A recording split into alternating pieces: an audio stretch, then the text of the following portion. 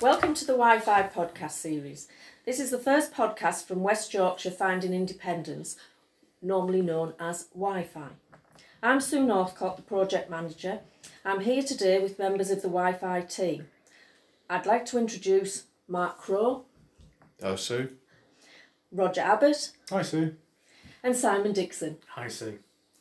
We're all here to talk about the Wi-Fi project, who we are, what our main areas of focus are, as well as what we can look forward to from future podcasts. Wi-Fi was awarded £10 million of National Lottery community funding through the Fulfilling Lives programme. We're a 6-year project set up to support adults in West Yorkshire experiencing entrenched needs in what we call the harm areas: homelessness, addiction, reoffending and mental ill health. Wi-Fi is one of 12 Fulfilling Lives partners nationally, with an overall aim of supporting people experiencing multiple needs. Each project has been testing new ways of working, focusing on specific system change priorities. Here is Peter Dobson, our funding manager, to tell us a bit more about the programme. Hi Sue, thanks for inviting me along to Wi-Fi's first podcast. It's great to be here. Fulfilling Lives is a national lottery funded programme. We originally launched in 2014, and over the period of 8 years we're investing over £112 million into our aim is to understand how better to support individuals experiencing multiple disadvantage, but also how to create change within those systems so that they work better in the future once our funding is finished. Wi-Fi is a valued partner in the Fulfilling Lives programme, and having supported over 800 people during the lifetime of the project, we worked with Wi-Fi to create that vision that by 2020, adults facing multiple disadvantage in West Yorkshire will have or should have the opportunity of a settled home, positive health and well-being, access to education and employment, and a trust in a positive future. Thanks, Peter.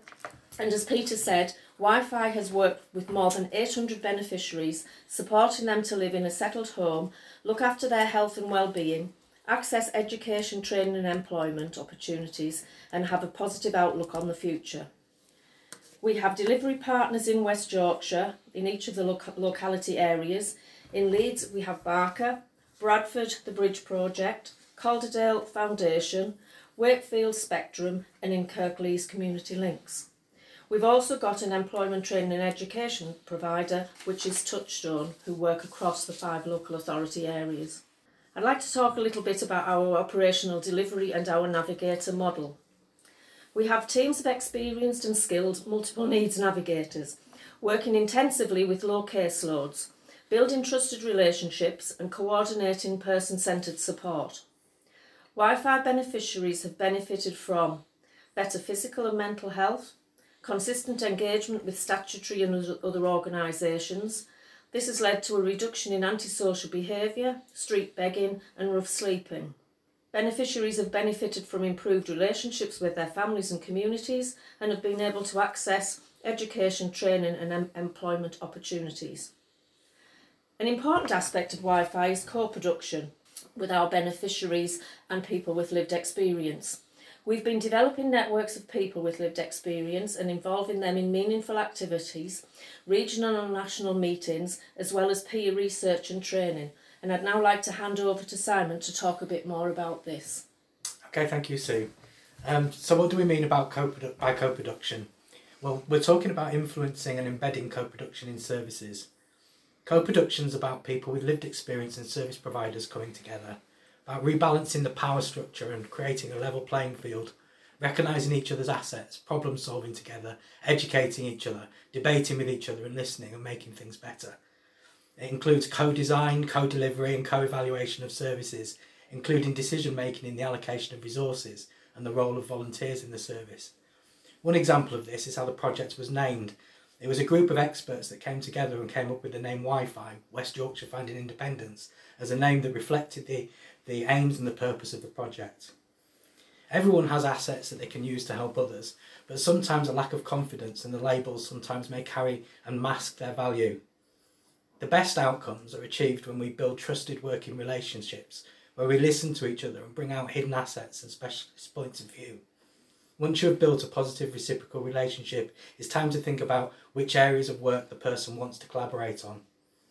One example of the work we've been doing is research with the University of Leeds, and another is research on behalf of the NECG, which is the National Expert Citizens Group. Research and evaluation is a really important part of the overall project, isn't it, Mark? Absolutely, Simon. Me and my team are here to gather data, evidence and learning and turn that into research over the lifespan of the project. I think in total around 650 beneficiaries have exited the programme, and more than around half of these exits were planned or successful. Only 13 people with planned exits have relapsed and needed further support.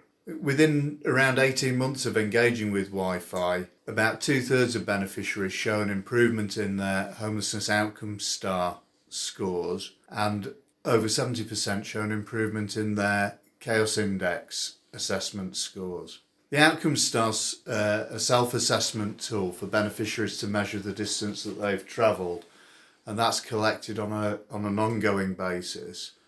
Likewise, the Chaos Index, or the New Directions Team Assessment Score, is the assessment that the navigator takes to establish whether an individual will benefit from Wi-Fi support against a series of set needs criteria.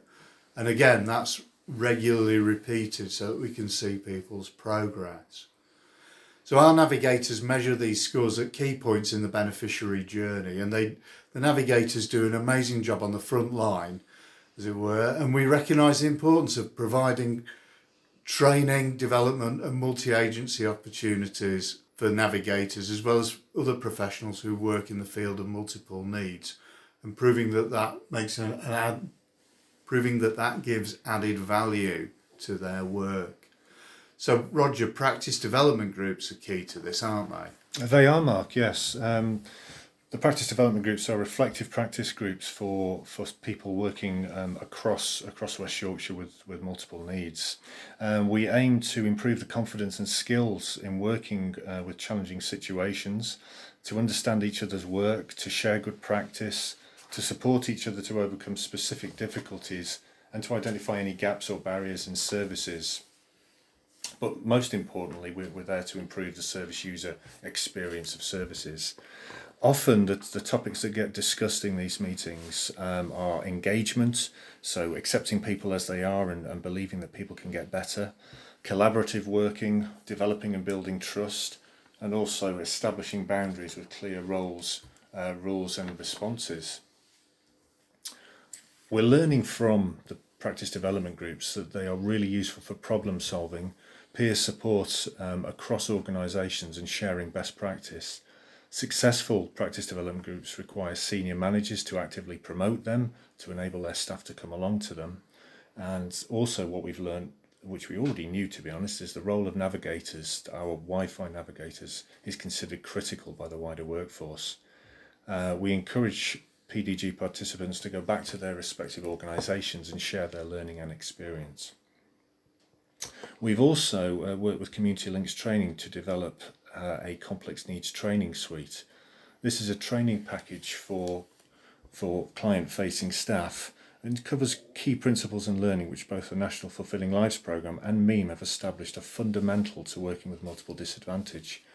All participants in the course will complete an introductory course over 2 days, which consists of the following elements: psychologically informed environments, personality disorders and complex trauma, risk enablement, and working with challenging behaviour. They then have 4 more further training days over the following 4 months on understanding personality and personality disorders, trauma-informed practice, working with complex trauma, and understanding multiple needs as experienced by women. In between the training days, the participants are encouraged to develop their reflective practice skills by completing a reflective log, which is looked at the beginning of each session. Thanks, Roger. So that's a rundown of the key areas of the project, who we are, what our delivery partners do, as well as a quick look at the areas of co-production, research and insight, and workforce development. This has been our first podcast, and we're going to be producing them fortnightly, discussing the importance of multi-agency working, doing a bit of reflective practice with our multiple needs navigators, crunching some numbers with the research and evaluation team, and considering the value of co-production. You can also look out for special #SeeTheFullPicture podcasts in January, which we'll be producing to support the National Fulfilling Lives Winter campaign. This follows on from an incredibly successful first campaign back in July of this year. Thanks, Sue. Our project areas are also starting to campaign on a national scale, and they ran the first ever #SeeTheFullPicture campaign in July this year. We've got a winter campaign planned for January, and we'd like to encourage people to look out for this and to see the full picture hashtag on social media and join in the conversation. Thanks, Peter. You can subscribe to the podcast by visiting our website, and do join us in 2 weeks' time when we'll be discussing multi-agency work. Thanks again for listening.